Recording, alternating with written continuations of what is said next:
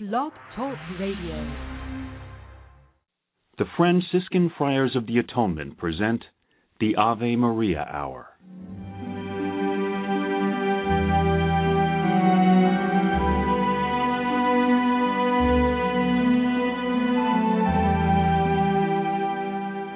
Hello, this is Father Bob Warren of the Franciscan Friars of the Atonement.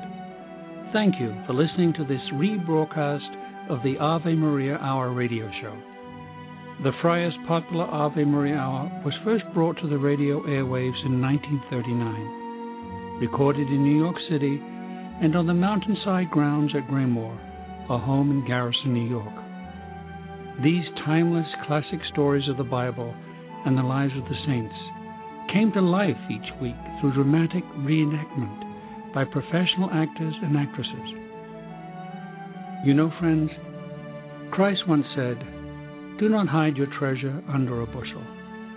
In saying this, he meant share your gifts, share your talents. The Friars of the Atonement feel the message in these broadcasts remains as powerful and timely as when they were originally aired, and we are so happy to be able to share them with you today. To learn more about the missions and ministries of the Friars of the Atonement, I invite you to visit our website, www.atonementfriars.org. In the meantime, sit back and enjoy this rebroadcast of the Ave Maria Hour.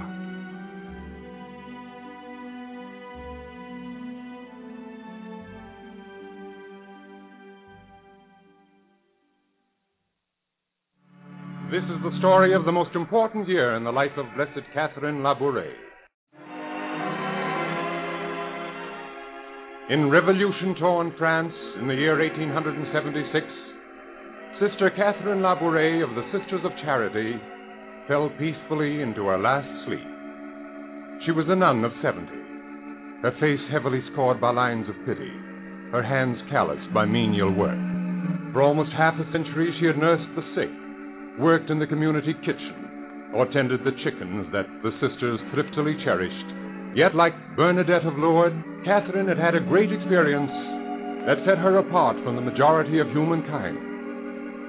She herself died convinced that she had seen and talked with the Queen of Heaven, and later events seemed to place the seal of truth on her belief.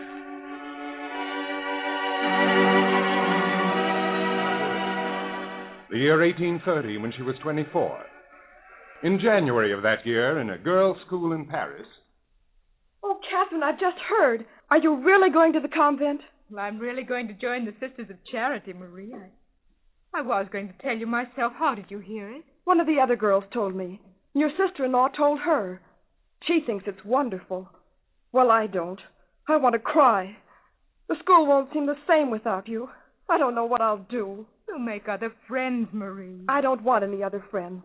I just want you. Why don't you stay here with us? I only came here in the first place because my father wanted me to see something of life in the city before I made my final choice, and because my brother's widow offered me a place here. I'm no scholar, Marie. You know how stupid I am at all my studies. You're not stupid. Catherine, I won't have you say you're stupid. I haven't even learned to write properly. I'm strong and I can take care of the sick. I can work. But the convent... My father says that the convent... Your father doesn't understand, dear. Ever since I was a child, I wanted to be a sister of charity, and now at last my father's consented. But what made you want to do it, Catherine? Perhaps I shouldn't tell you, Marie. Do, please. Aren't we friends? Haven't you been the only friend I've had since I came here? Don't you trust me? Of course I do. Well, perhaps if I do tell you my secret, you'll feel better about my going. You see, a long time ago I had a very strange dream. I dreamt that I was in a church, just at the end of Mass. And the priest finished at the altar and turned to leave the sanctuary. And he looked at me. I knew he wanted to speak to me, but I was frightened and tried to run away. And you did run away? You know how you do in a dream. I tried to run, but I couldn't. And then, all at once, I I wasn't in church anymore. I was taking care of a sick man, and suddenly I saw that the sick man was the priest, and he said to me, "You do well to nurse the sick. You wanted to run away from me just now, but one day you'll be happy to come to me. Our Lord wants you to work for him. Do not forget." What happened then? Then the dream faded, but when I came to Paris, I went to the hospital of the Sisters of Charity, and in the parlor hung a picture of a priest. It was the priest in my dream. It was the founder of the Order of St. Vincent de Paul. So then I felt sure my calling was a true one, and St. Vincent wanted me as one of his Sisters of Charity. It's what I've wanted to do for a long time, Marie. It's the one place in the world where I'll be really happy.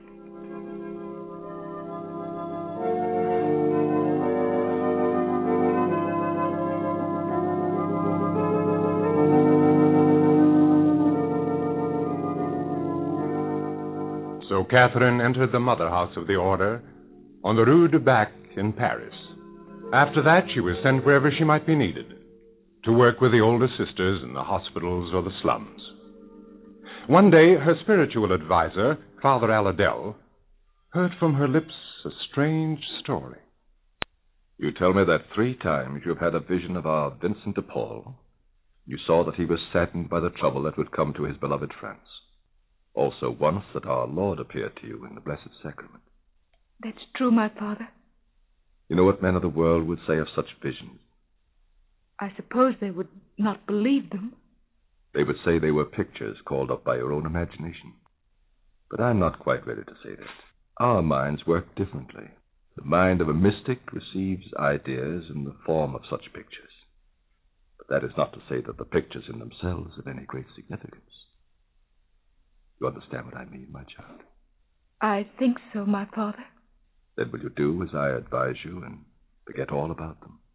Do you mean that they're wrong, my father? Oh, no. Not wrong exactly. Certainly nothing for which you need blame yourself. But I don't think it wise that you should dwell on them. Dismiss them from your mind now. Think no more about them. I shall do as you say, my father. I mean, I will try.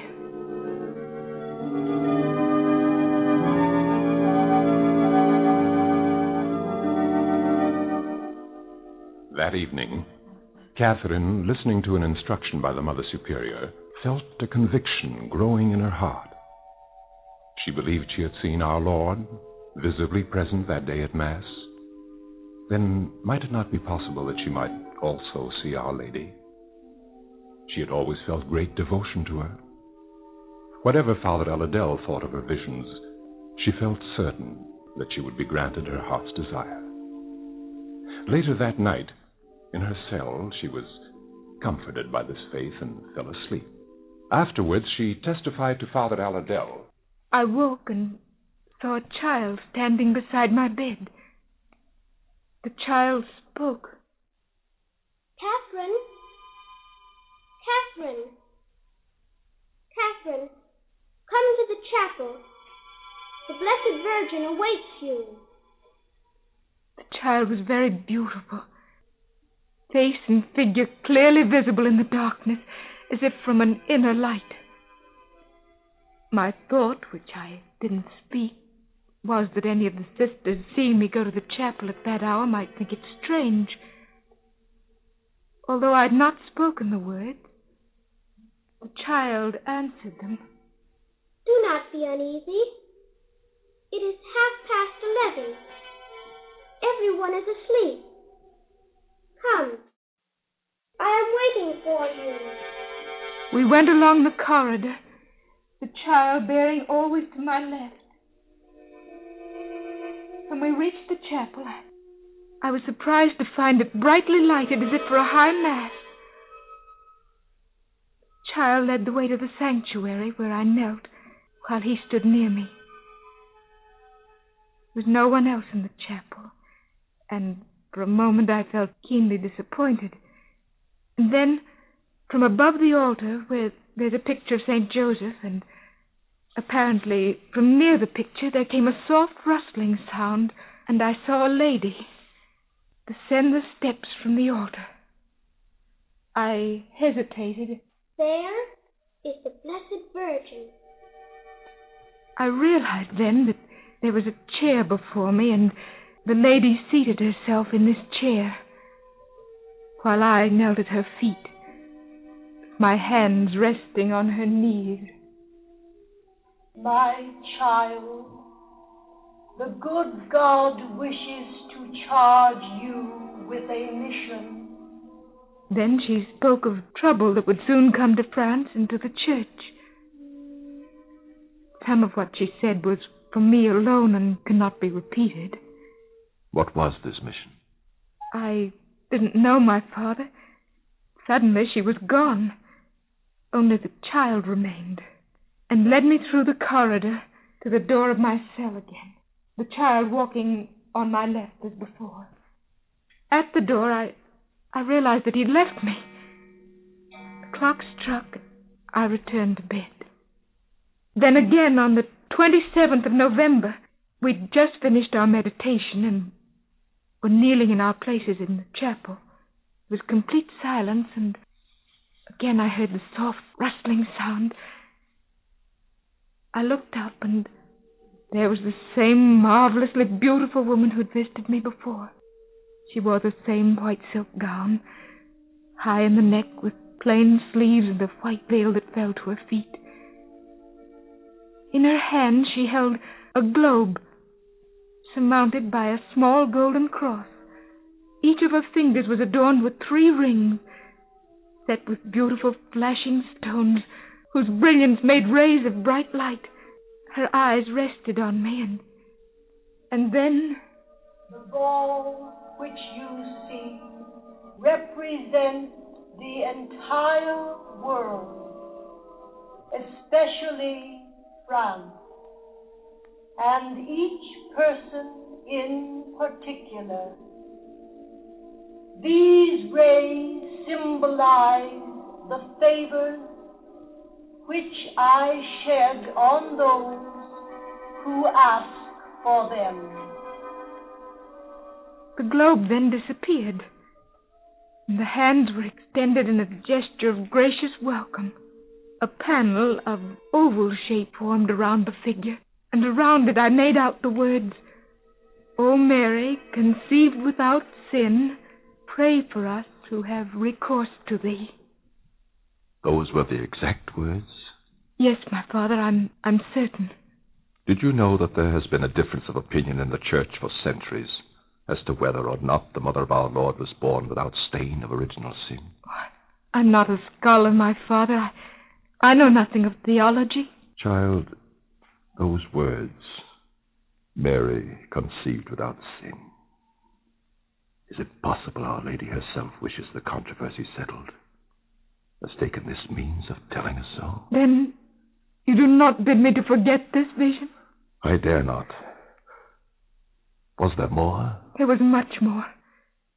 The lady spoke.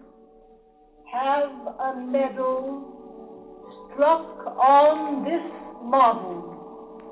All those who wear it with confidence will receive great favor. Then it was as if the oval panel turned, and I saw the other side. On the other side was a letter M, surmounted by a cross, with a bar at its base. Beneath the M were 2 hearts, one encircled by a crown of thorns, and the other pierced by a sword. Her son's heart, and her own. Remember Simeon's words to her. Thy own soul a sword shall pierce. No, Catherine, I cannot dismiss this vision as the product of your own imagination. Now, when irreligion is the order of the day in France, and those who believe are undergoing persecution. No, it's all too logical, too timely. The world, and our France in particular, is starving for a new revelation from on high. Now Our Lady bids you give to the world those words. Mary conceived without sin. break for us. Most remarkable. Yes, my father. The child. Who did you think the child might be, Catherine? The child didn't tell me its name, but I thought it was my guardian angel come to walk visibly beside me into the presence of the Queen of Angels. Oh, my father, I'm so thankful that you've not forbidden me to think of this experience. I couldn't bear to forget its beauty. Did you see her again? Yes, once more. She came a third and last time, my father. There's not much of what she said that I can repeat to you, but she will not come again. How do you know she won't come again? Her parting words were, My daughter, hereafter you will see me no more, but you will hear my voice in meditation. There were two things I was to tell you. She wishes the medal to be struck, and an altar to stand on the spot where she appeared, and from that altar every year an extra communion to be given to the members of the community. She wished you to tell me these two requests? They were her requests, my father. I'm only a simple sister of charity with nothing of my own in the world. I cannot execute them, so I've come to you. Since you have told me of the second vision, I have been thinking. Perhaps, after all, this thing is too visionary to be readily accepted as true. Perhaps I was a little carried away by the story. But my father... I'm not questioning your truthfulness, dear child, but it is only by careful searching for the truth in matters like this that we avoid being all too credulous. It will do no harm to wait until I have some other occasion to call on the Archbishop, to ask permission for the medal to be made, or the altar to be placed on the chapel. My father, you know best, of course. But she wishes it. And, my father... Yes? You will not tell people that I've been given these visions, will you? Not if you ask me to keep your name secret. I do, my father. They might think that I was good enough to be worthy of such favors, and I'm not. Truly, I'm not. So ended that amazing year. But the story of the medal had only begun. 2 years later, Father Aladel had occasion to visit the Archbishop of Paris. My lord, that is the story the sister told to me under a pledge of secrecy that I would not make public her name in connection with it. I have not spoken of it to you before because it seemed to me almost too visionary for credence.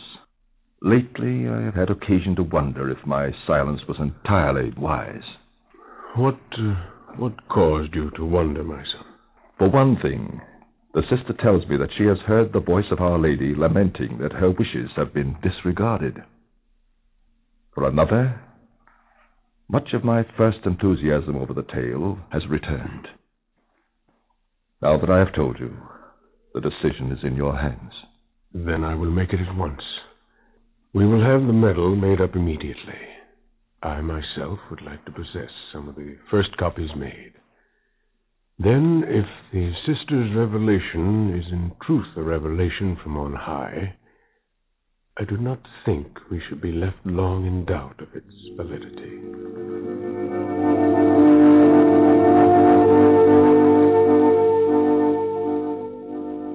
An artist was commissioned to design the medal. 2,000 copies were made and distributed. Meanwhile, Catherine had been transferred to a home for old men and women, where she worked hard, was loved for her gentleness and patience. One day... Oh, the pain has returned, Sister Catherine. It's like a fire raging here at my side. I'm sorry, Pierre. Perhaps if I lift you a little on the pillow. Oh, there. No, that's worse. Much worse. Oh, well, then I'll lower your head again. There. Is that better? A little. Try to bear the pain bravely for our dear Lord's sake. And remember the greater pain he bore for you. You thought I didn't hear what the doctor said to you yesterday. But I did. In a few weeks, I shall die. Isn't that true, my sister? That's what the doctor said, Pierre. And if he is right, you haven't much longer to lie here in pain. Oh, the doctor knows, my sister. Doctors make mistakes now and then, Pierre. God has power over all things. If you wish so much to live... No, it's only for the sake of my children. You see, they're wild. They're wild, my children. It's only I who have influence with them.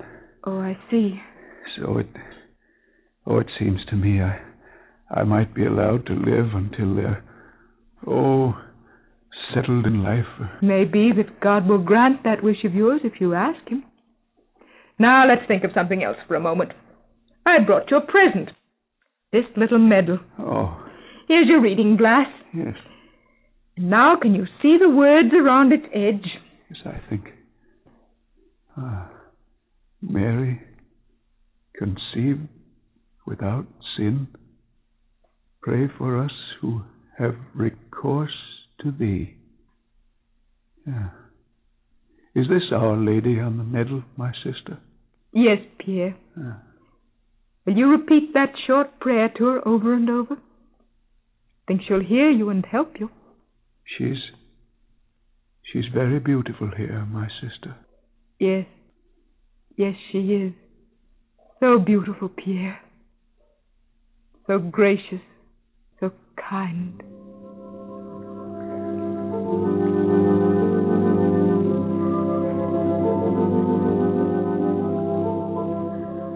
And a few days later... It's amazing. Old Pierre seems well on the way to recovery. Does he, Doctor?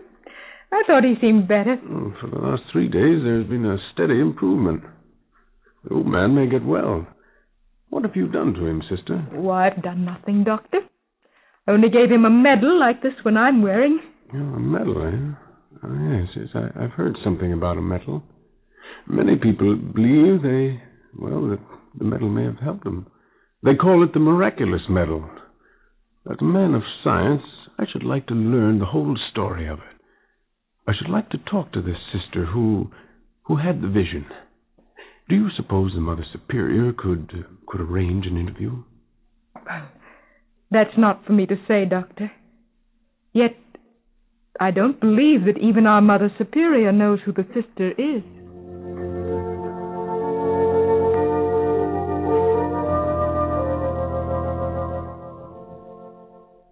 So the miraculous medal began its mission. The original supply of medals was quickly exhausted, and more were made. Soon, all over the world, those who were ill or troubled or sad turned pleading eyes to the gracious lady whose likeness the medal bore. Many were healed.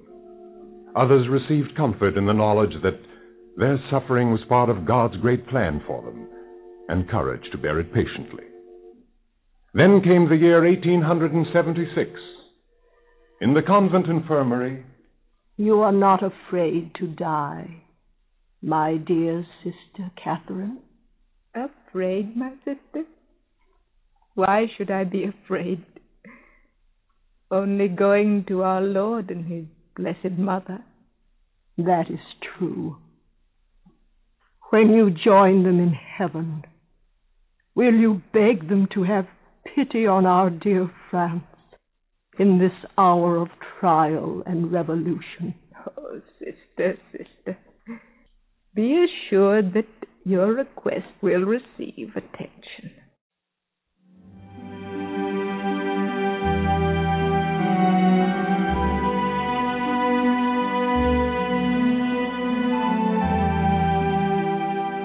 I want to thank you for listening to this rebroadcast of the Ave Maria Hour, brought to you by the Franciscan Friars of the Atonement. For over 110 years, the friars have devoted themselves to fulfilling St. Francis' prayer, to heal wounds, to unite what has fallen apart, and to bring home those who have lost their way. We work for Christian unity and interreligious understanding. We provide respite at our retreat center at Greymoor for those in need of spiritual renewal. We staff parishes throughout the world, serve as chaplains for colleges, hospitals, and prisons. We care for the ill through hospice work, ministry to those with HIV/AIDS. We also shelter the homeless and provide treatment and services for those suffering from alcoholism and drug addiction.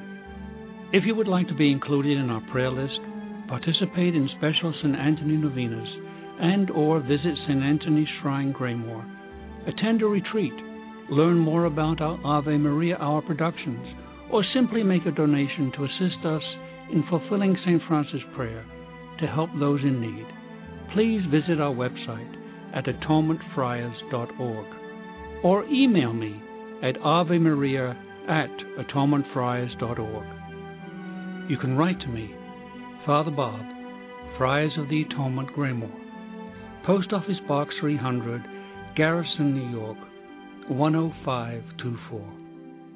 And so, in closing, I ask for the blessing of God upon you and those you love. May the Lord bless you and keep you. May his face shine upon you and be gracious to you. And may he look upon you with kindness and give you his peace. Amen.